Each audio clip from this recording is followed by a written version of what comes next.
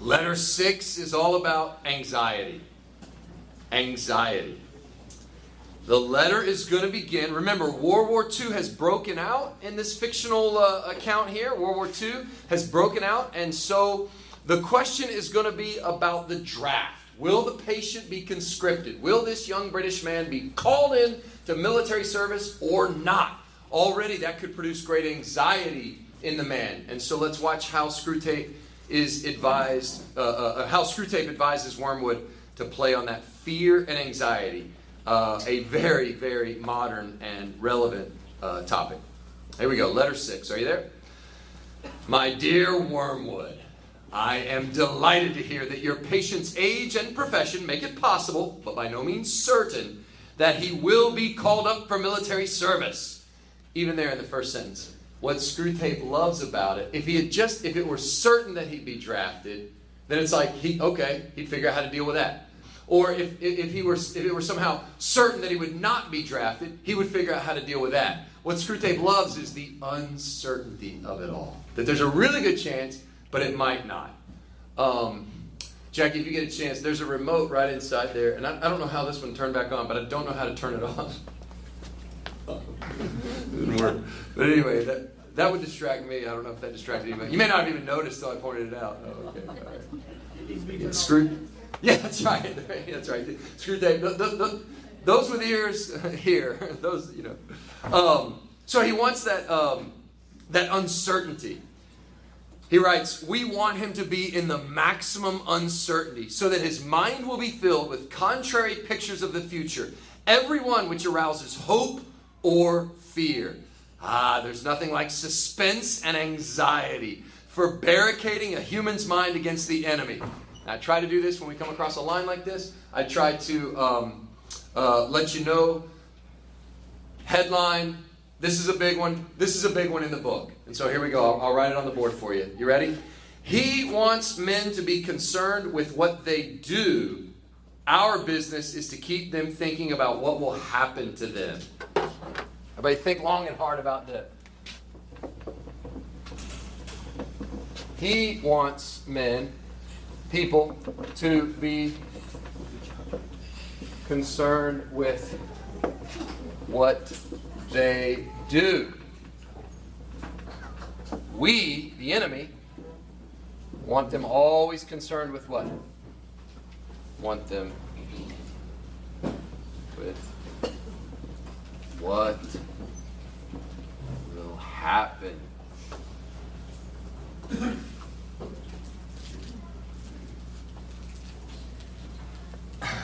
I cannot overstate the importance of that sentence and understanding Lewis's thought here. He's absolutely right. So much of my fear is about things that I can't control. And though we know that logically, it makes sense, right? Why should you worry about anything? Logically, just logically, there's no reason to worry about anything. Why? Because there's only two kinds of things. There's things you can control and things you can't. You shouldn't worry about that which you can control. Just control it. Fix it, right? If it's under your control, then control it. And if it's outside your control, it's outside your control. So literally, there should be no worry. And yet we all know that doesn't work. Traveling the 18 inches from our brain to our heart, that doesn't work. We internalize all this worry because we're so concerned, what will happen? What will happen? But God is actually more concerned about our character. What choices will you make? How will you respond? I was reading a book years ago by John Eldridge, and I forget which one. Sacred. Somebody help me. Sacred Romance, Sacred Journey. I'm blanking. Has anybody read it? Screwtape Letters? No, that wasn't it. He wrote Wild at Heart. Anyway, he writes. He says, think about your life as a novel unfolding. Especially, he was talking about when you go through suffering, when you go through hard time. Think about what happens in a novel. That hero, that character goes through all these hard times. So the question is, as you look back at the end of your journey, when you look back on your life's novel, what do you want to know? You want to know how did this main character, how did the hero respond? Did they just give up? In other words, are you going to be proud of the way you responded? How did you react to this situation? It's not. When you look back on a novel, right? I mean, Kurt Vonnegut, all of the novelists, they say the same thing. You want to make a great novel, invent a character, get people to fall in love with the character, have every terrible thing you can think of happen to that character. That's the plot of a novel, right? That's what you do. So then, as you look back, we're so concerned, what are these terrible things going to happen to me? But as you look back on somebody's life, it's not the terrible things they went through. What you look back on is you go, but what did they do? How did they respond? God wants us concerned not with what's going to happen to us, but how are we going to live? What are we going to do? That is really important. I hope you got that, because it's going to help guide your thinking for the rest of this letter. Now, your patient will, of course, have picked up the notion that he must submit with patience to the enemy's will. Everybody got that? In other words, you can't be a Christian for very long before you realize our Lord prayed in the garden, not my will, but thy will be done. One of the first things you'll learn as a Christian is probably the Lord's Prayer in Matthew 6, where Jesus teaches us to pray, Our Father who art in heaven, hallowed be your name. Your kingdom come. Thy will be done on earth as it is in heaven. So it doesn't take long to realize, okay, we've got to submit to the enemy's will. What the enemy means by this is primarily that he should accept with patience the tribulation which has actually been dealt out to him, the present anxiety and suspense. It is about this that he is to say, thy will be done. And for the daily task of bearing this, that the daily bread will be provided. It is your business to see that the patient never thinks of the present fear as his appointed cross, but only of the things he is afraid of. Don't worry, we're going to draw out this whole paragraph up here on the whiteboard, and there will be stick figures involved. But for the meantime, before we go any further, does everyone know the phrase, my cross to bear? I realize as I'm reading through this, that may not be a very common expression anymore. It used to be very common, right? Nowadays, if anything, it's often used lightly. It's used as a joke, right? Like, oh, my poor teenager, mowing the lawn is his cross to bear, right? The Wi-Fi went out. Oh, it's my little cross to bear. People use it as a joke, right? It obviously didn't start as a joke. The derivation is from the Bible, where Jesus says, if anyone wants to come after me, he's got to deny himself and take up his cross. In other words, what is that point of obedience where you can choose my will, sinful, if it's something that's sinful or selfish, choosing that instead, it's often a very painful route, it's often a very costly route, but to choose the route of obedience. When you do that, as a disciple of Jesus, you're taking up cross and following him and making that choice. So that's why Lewis is going to use this phrase, bearing that cross, or this is your cross to bear. He's saying the point of obedience, the sticking point, is not in the thing out there in the future you're afraid of. It's that present state of mind, that present fear, or that present anxiety. So let me read that sentence again, and we'll get into this. It's your business to see that the patient never thinks of the present fear as his appointed cross, but only of the things he is afraid of. Let him regard them as his crosses. Let him forget that, since they are incompatible, they cannot all happen to him. And let him try to practice fortitude and patience to all of them in advance. For real resignation at the same moment to a dozen different and hypothetical fates is almost impossible, and the enemy does not greatly assist those who are trying to attain it. Resignation to present and actual suffering, even where that suffering consists of just fear, is easier, and it's usually helped by this direct action. Okay, what an important paragraph. I think we need some stick figures. Here we go.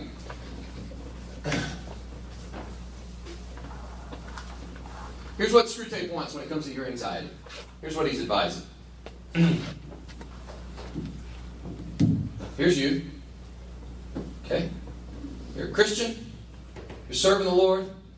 But you've got some fear and some anxiety.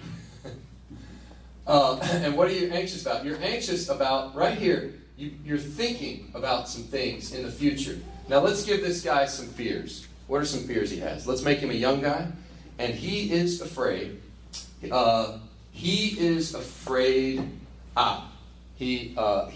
hates his job, and he is scared to death that he is going to be stuck in a job I hate. Okay? That is a fear.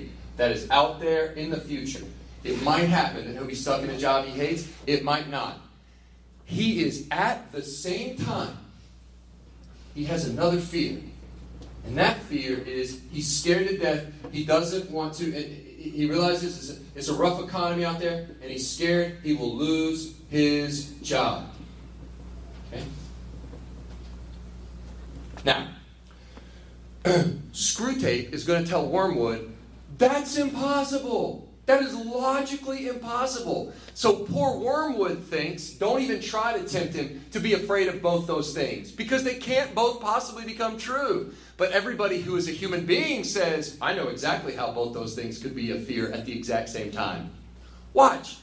Logically, you can't be afraid of both of these. If you are stuck in a job you hate, you never lost your job.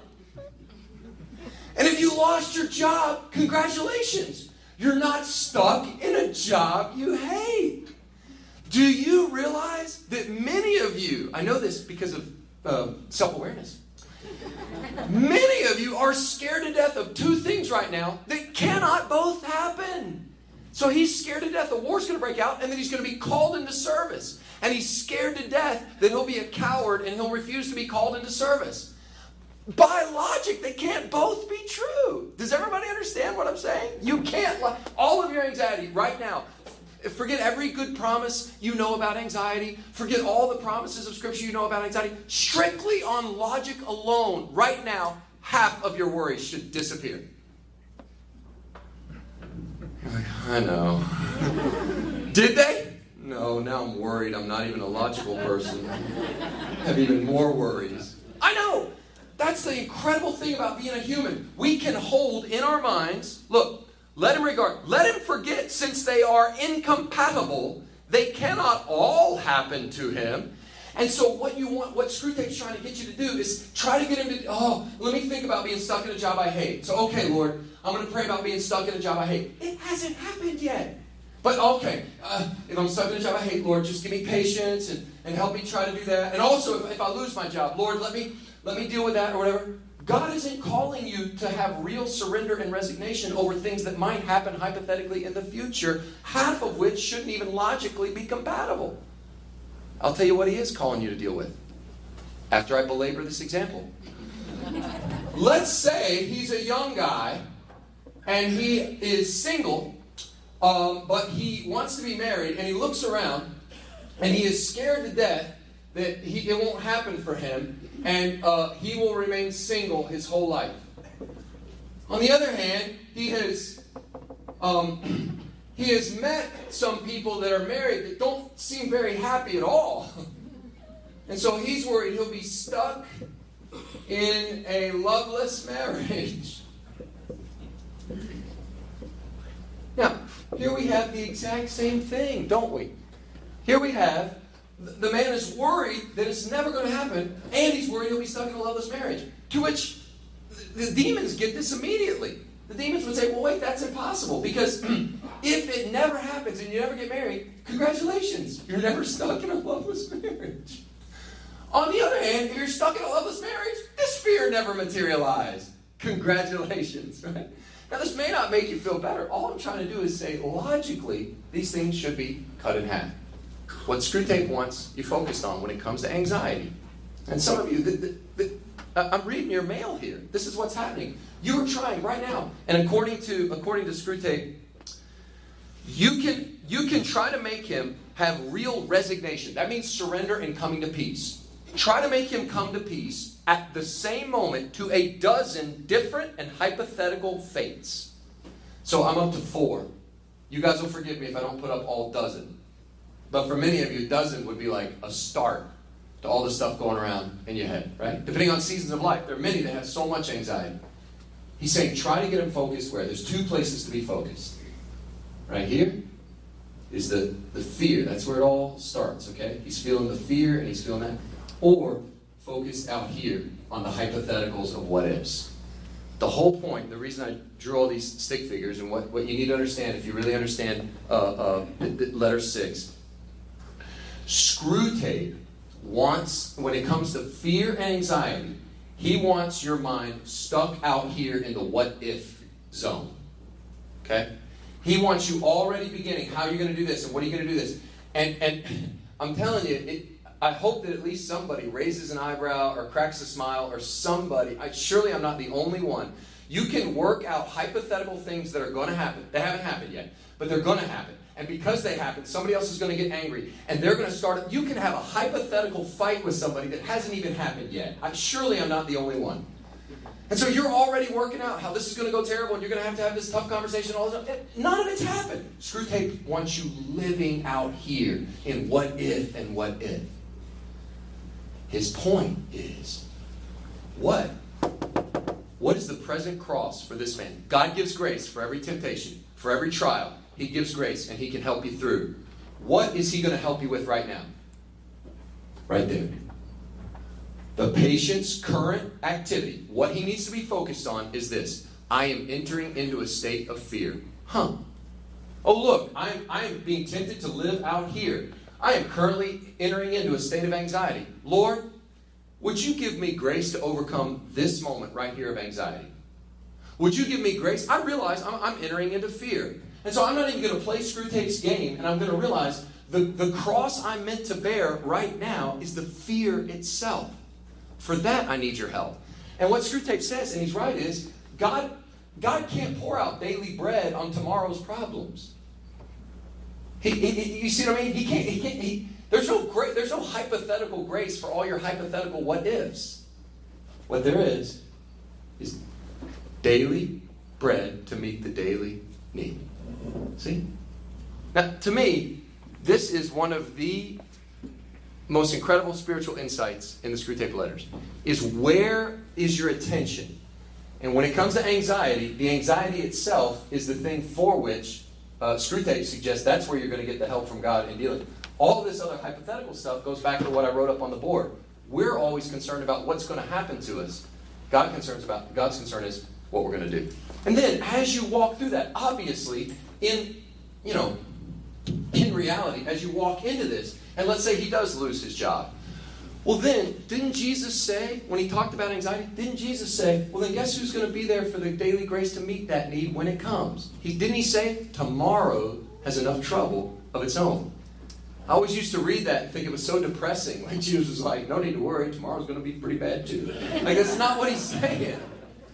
What he's saying is, if you lose your job, then on that day, you won't be alone. You won't lose me. And I'm going to get you through that if and when it comes. It's going to be okay. What if it all works out? So what do you really need help with right now? What do you really need help with? Well, Lord, when you put it like that, I guess for right now, I haven't lost my job. I'm not stuck in a job I hate. I haven't been single. I'm not stuck in a love. I guess what I need is help with the fear about all those things. God says, okay, then we can talk. I can help with that. See?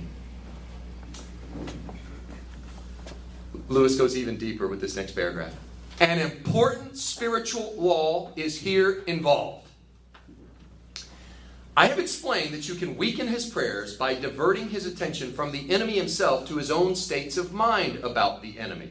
Now for that, you'll just have to go back to the last chapter, 4 on prayer, and be reminded of that. But he does mention that to Wormwood. On the other hand, fear becomes easier to master when the patient's mind is diverted from the thing feared to the fear itself, considered as a present and undesirable state of his own mind. And when he regards the fear as his appointed cross, he will inevitably think of it as a state of mind. Now, that was a complex passage, but all he's saying is, refer to Tom's stick figures. Okay? In other words, he's saying, if he can get back to the weight, the present state of mind is the fear, and get his mind off all that, right? It's interesting because in prayer, he actually wants you to focus on the state of mind and not think about God. So what's going on here? An important spiritual law. Here's what he writes. One can therefore formulate the general rule. In all activities of mind which favor our cause, encourage the patient to be unselfconscious and to concentrate on the object. But in all activities favorable to the enemy, bend his mind back on itself. So let an insult or a woman's body so fix his attention outward that he doesn't reflect, I'm now entering into the state called anger, or the state called lust. Contrariwise, let the reflection My feelings are now growing more devout or more charitable. So fix his attention inward that he no longer looks beyond himself to see our enemy or his own neighbors. Wow. Okay, here we go. Stick figure's about to get real. What on earth is this spiritual law? What's he talking about? Screwtape is advising Wormwood, if you really want to mess with a Christian, if you really want to trip them up, follow the following spiritual law about whether or not you want Christians to be self-aware or not. Where do you want their mind? Where do you want them thinking? And so he says, anytime you can get them thinking in matters that favor our cause, and we're just going to call this stress. This is what I said about, I'll never get married and I don't want to be married, or I'm going to lose my job, or in the case of Screwtape's patient, I'll be drafted into the war, and, I got all those fears about that. Anything like that, okay? He says, keep him from focusing on himself. Focus all the attention out here. Get it all out here. Don't let him think, wait a minute, I'm entering into fear. Don't let him focus on himself. On the other hand, if there is a good deed, say, an act of love, or whatever,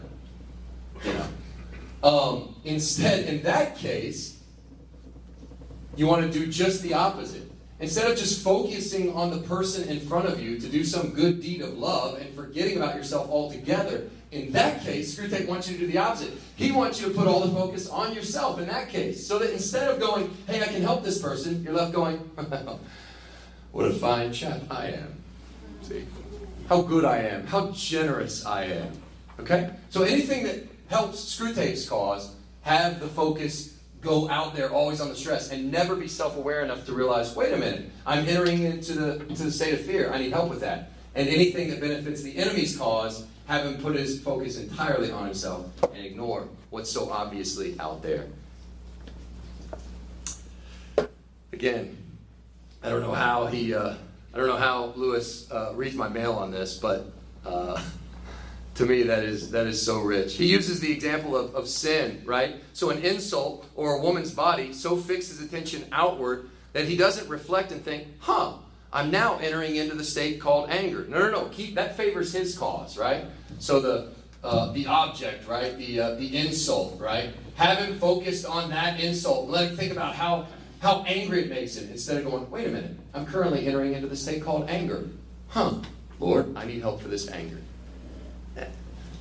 I try to think of so many ways to illustrate this, but you'll see, starting tomorrow, if you can just get this principle down, you'll be able to watch for it, right? Even in the New Testament, it says about Satan, we're not unaware of his schemes. Tomorrow, as you commute to work,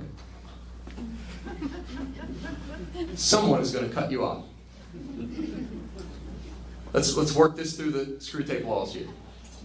How many of you will focus on the person who cut you off? How dare they? What a jerk. They're probably trying to kill me, right? They knew exactly what they're doing. And how many of you will say, I'm now entering into the state of mind called rage? Screwtape wants you utterly unself-aware in that moment because he favors his cause, right? Then, when you get to work, as you commute to Birmingham, and you make your way down there, and as you're going there, you pass and on I-65, and you see, there's a little old lady, and she's got a flat tire. And even though it's cold and it's raining tomorrow morning, you pull over. Now, Screwtape wants you the exact opposite. Now, instead of focusing on the old lady, are you okay? How can I help? The whole time, what are you doing? This is going on the gram, right? I can't believe I'm such a good guy. And you get bonus points for the rain. This is amazing. I'm such a great guy. I'm such a good person. You see that? So where is your mind? Where are you focusing? I promise, if you'll get this principle, it will make you more and more aware of what the enemy is trying to pull in your life. All right. So, I think we said enough about that paragraph. Let's move on. As regards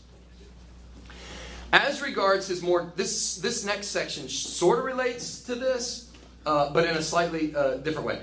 As regards his more general attitude to the war, you must not rely too much on those feelings of hatred, which the humans are so fond of discussing in Christian or anti-Christian periodicals.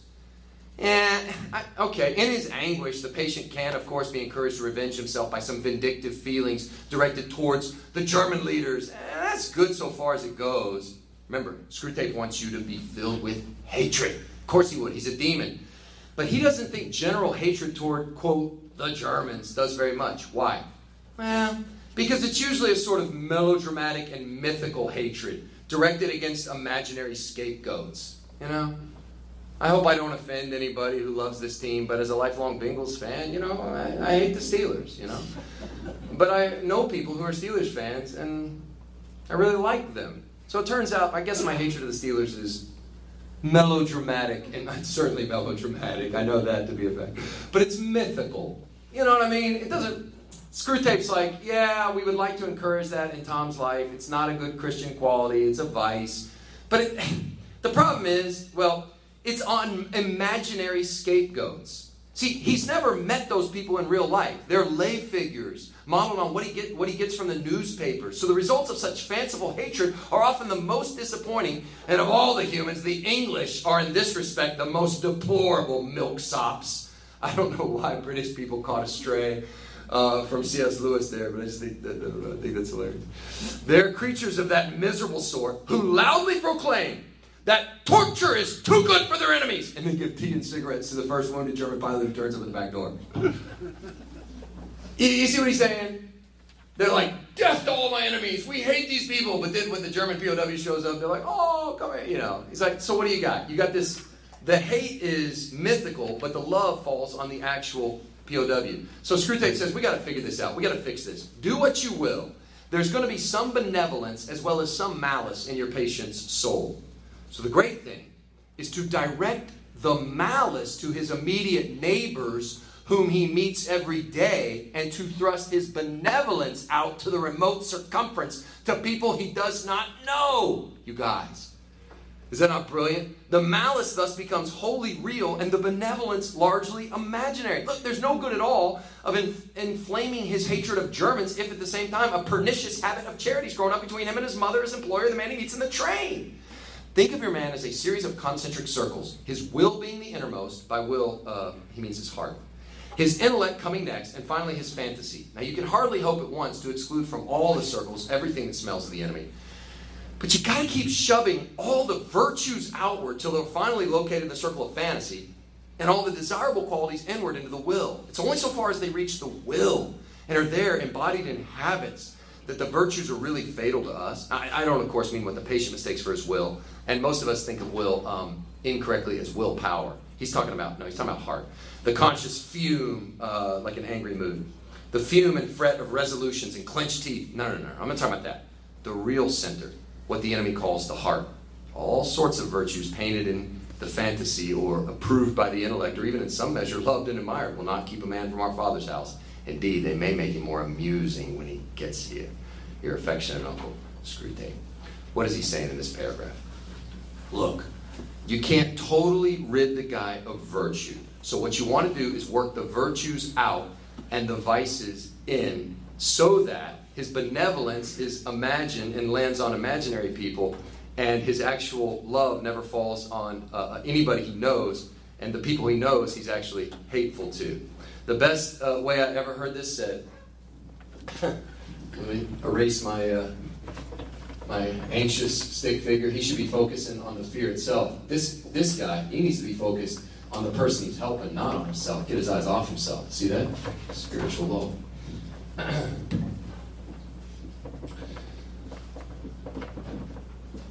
This sounds like Tim Keller. I don't know if he said it, but let's say Keller. It sounds like something he would have said.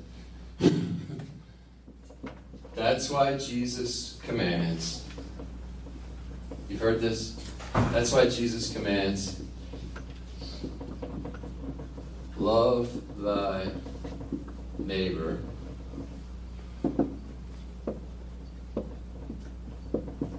not just love the world. Or you could put the world, you could put people or humanity or whatever. Notice carefully. Jesus' command to Christians is love your neighbor, not love the world. You know why? Because everybody loves the world. If I said, do you love humanity? Oh, yeah. Do you love the poor? Oh, love the poor of the world. I'm a Christian. Try to take care of the poor. Yeah.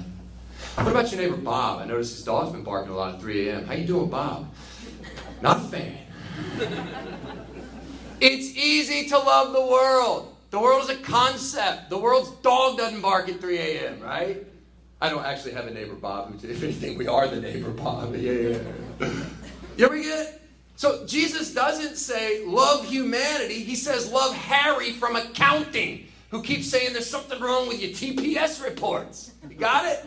He doesn't say. So what Satan wants you to do is to let your love land on concepts, because concepts never felt the benefit of your generosity. That's why he says, no, love that person in front of you, because that person in front of you is going to feel the blessing of that love. That's why Jesus says, love your neighbor, not just love humans, love the world, love humanity. And that's what he means by, if you can, and hatred works the same way. Get him to never, right? I would never hate this group of people. And, like in the case of World War II, you got this British soldier. I would never hate the Germans. I'm a Christian man now. I'd never hate the Germans. Meanwhile, he's showing hatred to his mother who he lives with. See? You want to work the virtues outward until they land on nobody, and work the vices closer and closer. That's also why Jesus in the Sermon on the Mount, you'll notice, he says to the Pharisees, he gives these examples of how you followed the law, and he'll say something like, oh, you guys are patting yourself on the back. The law says thou shalt not murder, and you guys are patting yourself on the back because you've never taken somebody else's life. Yeah? Have you considered this? If you say with anger in your heart, right, you say, you're a fool, you've already committed murder in your heart, you got anger. His point is, it's the same seed that's going to blossom into anger. Just because you never took the actual act into your own hands doesn't mean you didn't have the same seed that was germinating there. You guys are knocking yourself out, patting yourself on the back because you've never committed adultery. You've never slept with someone that's not your wife. Well, yeah, but you had lust in your heart, he says. So don't you see? It's the same seed. And what Jesus was after was changing your heart. And that's why he obviously does the exact opposite of what Screwtape is trying to do. Well, Screwtape would rather you, just for the record, Screwtape would rather you love no one. He'd rather you hate everybody, both the imaginary and the real. But if he had to pick, he would rather all of your love fall to the, quote, world, and your hatred rest on your neighbor, if Screwtape had to pick. That is letter 6.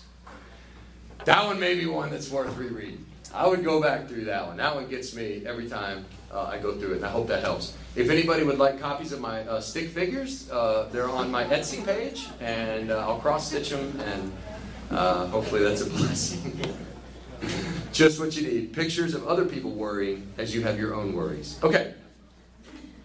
Let's go to letter 7. Letter 7 begins with a question about whether or not we should let the patient in on the fact of these demons trying to trip him up. So it says, my dear Wormwood, I wonder you should ask me whether it is essential to keep the patient in ignorance of your own existence. Well, that question, at least for the present phase of the struggle, has been answered for us by the High Command. Our policy, for the moment, is to conceal ourselves. Of course, this has not always been so. Now, before we go any further, he's going to use some words here that we don't use today like they would have used back in Lewis's day. And the 2 words here, kind of get a working definition of both these 2.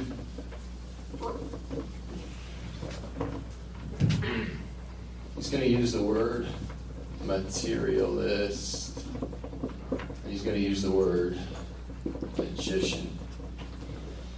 When we use the word materialist, we usually think of a materialist as a greedy person. A person who always wants the really nice things. And when we think of magician, we think of, an illusionist, David Copperfield, or something like that. He's not using these words like that at all. When he uses materialist, he's talking about the actual philosophy of materialism, which is to say, the only thing that's real is that which we can perceive through our senses.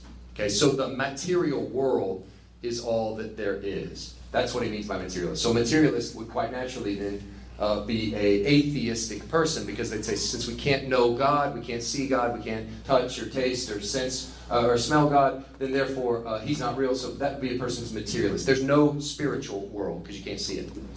Magician. A magician would be the opposite of this. This is a person who's consumed with the spiritual world and is willing to use dark spiritual forces to get power or to use power. So this would be an occultist. Okay? That's how they're using these words. That'll be helpful for you to understand what he's saying here.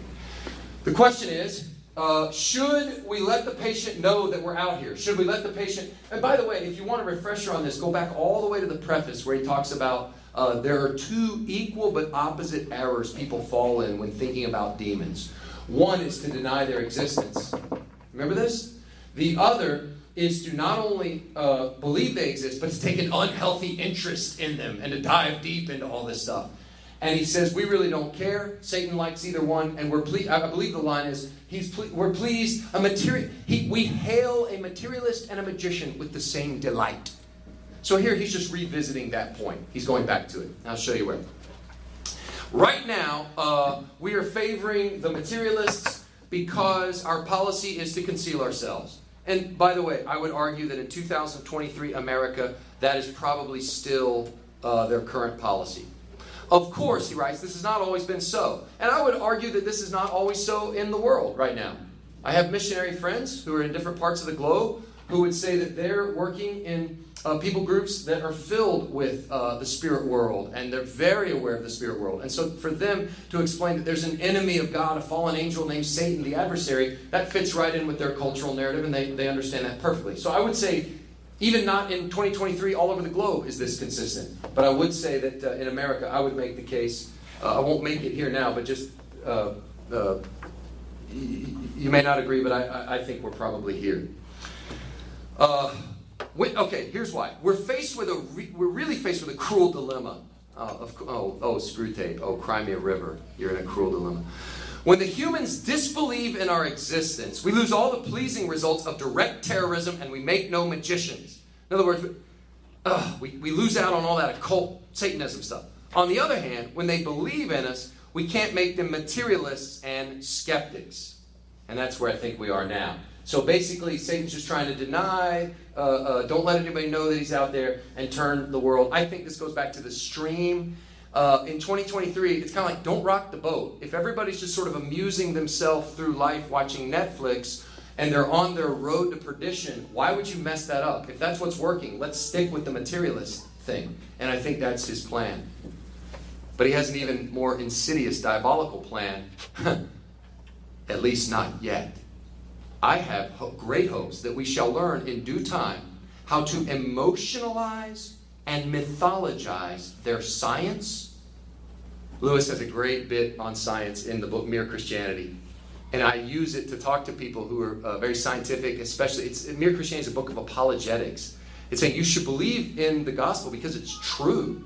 It's intellectually robust and existentially satisfying. That's why you should be a follower of Christ. You shouldn't, you get great comfort from the gospel, but the only reason you should believe in the gospel is whether or not a dead Nazarene Jew got up and walked out of a grave. If that fact is true, I'm in. If it's not true, I'm out. Like, the historical fact of the resurrection is what our Christian faith is built on. It's not built on, Christianity is good because it's comforting. Lots of things are comforting. Yes, but if you seek truth, comfort may come. If you seek comfort in something that's not true, you may end up with neither. At any rate, his big thing with science is, science at its best just observes, right? And makes hypotheses. I observed, I pointed my telescope to such and such part of the solar system, and here's what I observed on such and such night. And if you have a telescope, and from the same place you do it, you make your observations. You try to repeat. You see if you come up with the same thing. And from that, let's make hypotheses. So Lewis is a fan of science, as am I, when science is done right.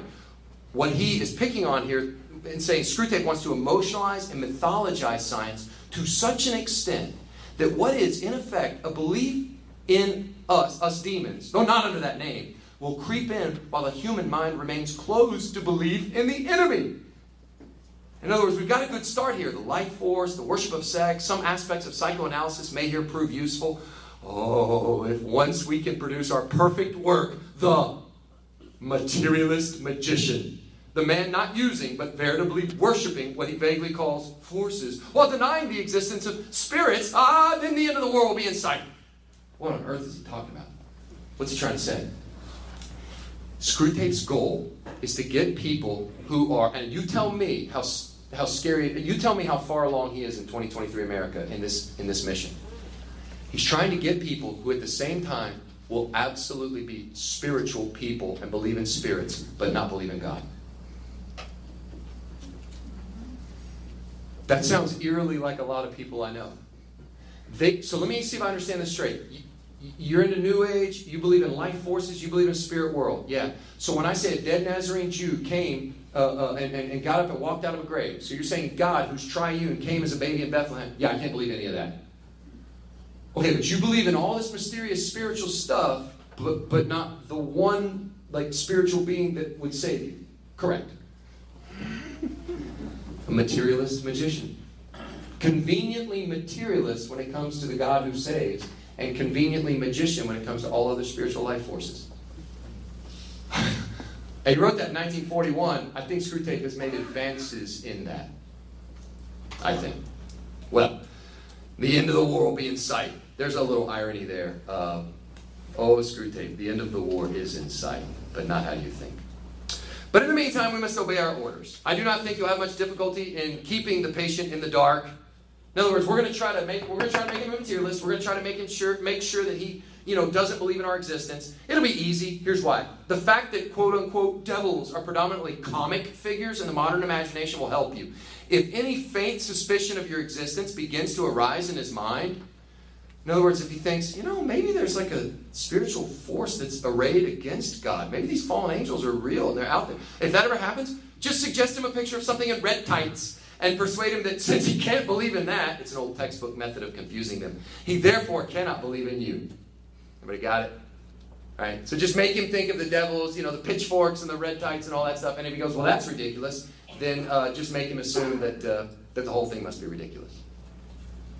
Now he comes back to politics. So I would label chapter 7 politics.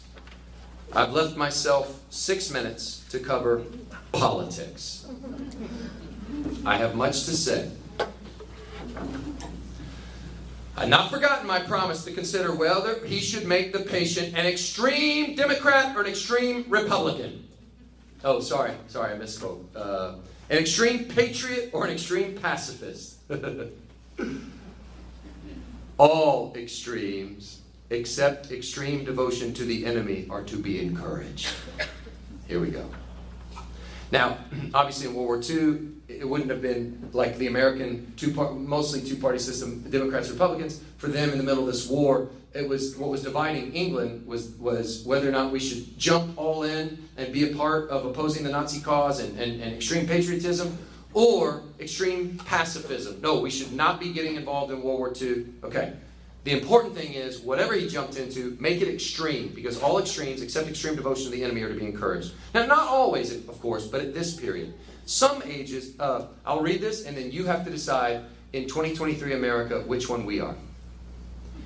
Some ages are lukewarm and complacent, and it's our business to soothe them yet faster asleep. Other ages, of which the present is one, are unbalanced and prone to faction on Twitter. And it's our business to inflame them. So I gave away which one I think we are as a nation. I think we are unbalanced and prone to faction. And the devil wants to pour kerosene all over the raging fires of how divided this country is. I think he can't get enough. He loves it. Somebody said that when two people get in a battle on social media, it's called a flame war. And I thought, that's pretty appropriate, because I think it has a diabolical source. Well, any small coterie, that word just means a clique. Any small clique, bound together by some interest which other men dislike or ignore, tends to, we all know this, tends to develop inside itself a hothouse mutual admiration. Hothouse is a heated greenhouse. Aren't we great? Don't we, this is a small clique, this is the thinking, don't we have a corner on truth? Boy, isn't it good to really, nobody understands like us, we really get it.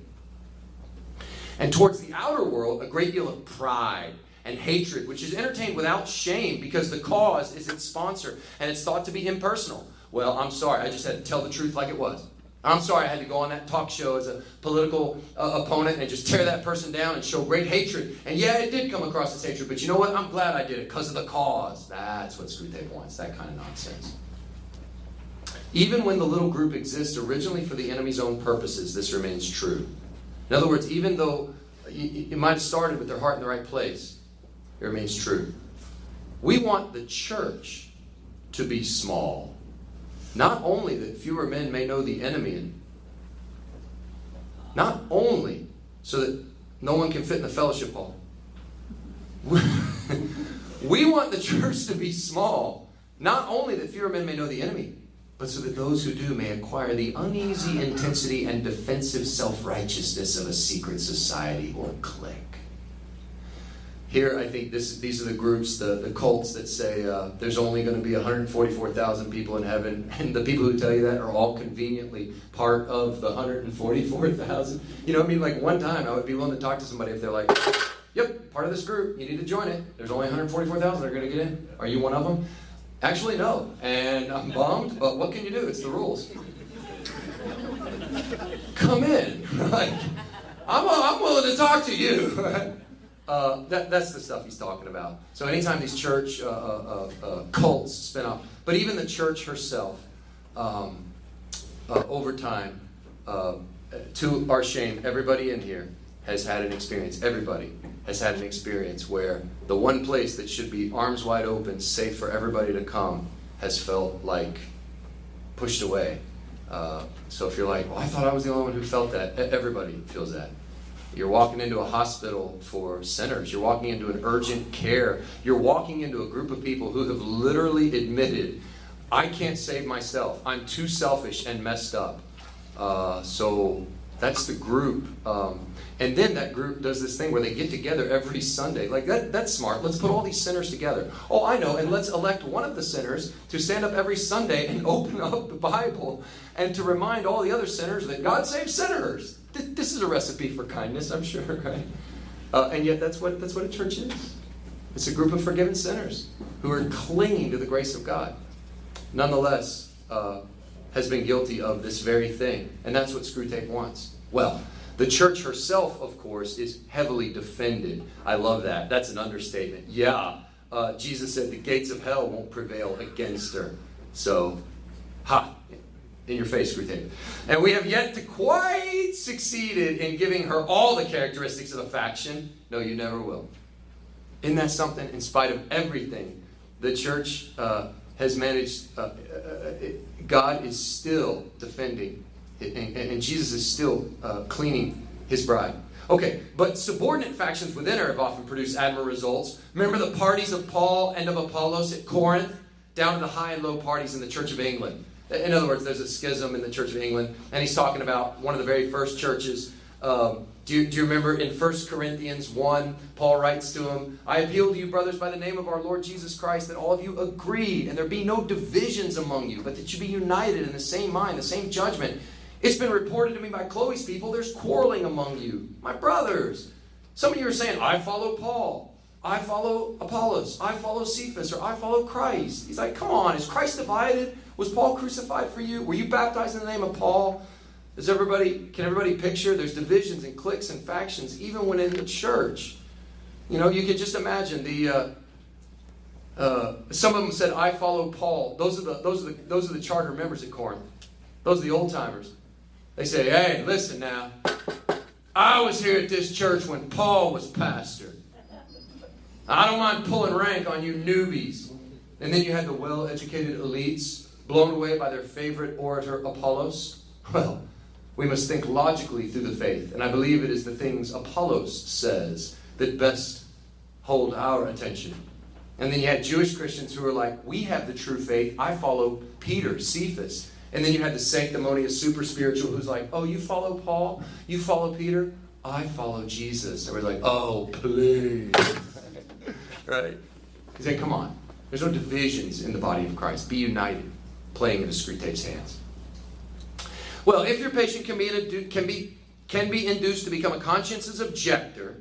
All right, so maybe make him an ardent pacifist. Okay, a conscientious objector, bow out of the draft. He'll automatically find himself in one of a small, vocal, organized, and unpopular society. And the effects of this on such a baby Christian, one so new to Christianity, will almost certainly be good.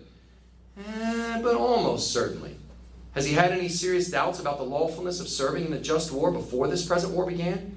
Is he a man of great physical courage, so great that he'll have no half-conscious misgivings about the real motives of his pacifism? Can he, when nearest to honesty, because no human's ever very near, feel fully convinced that he's actuated wholly by the desire to obey the enemy? If he's that sort of man, his pacifism probably won't do him much good, and the enemy will probably protect him from the usual consequences of belonging to a sect.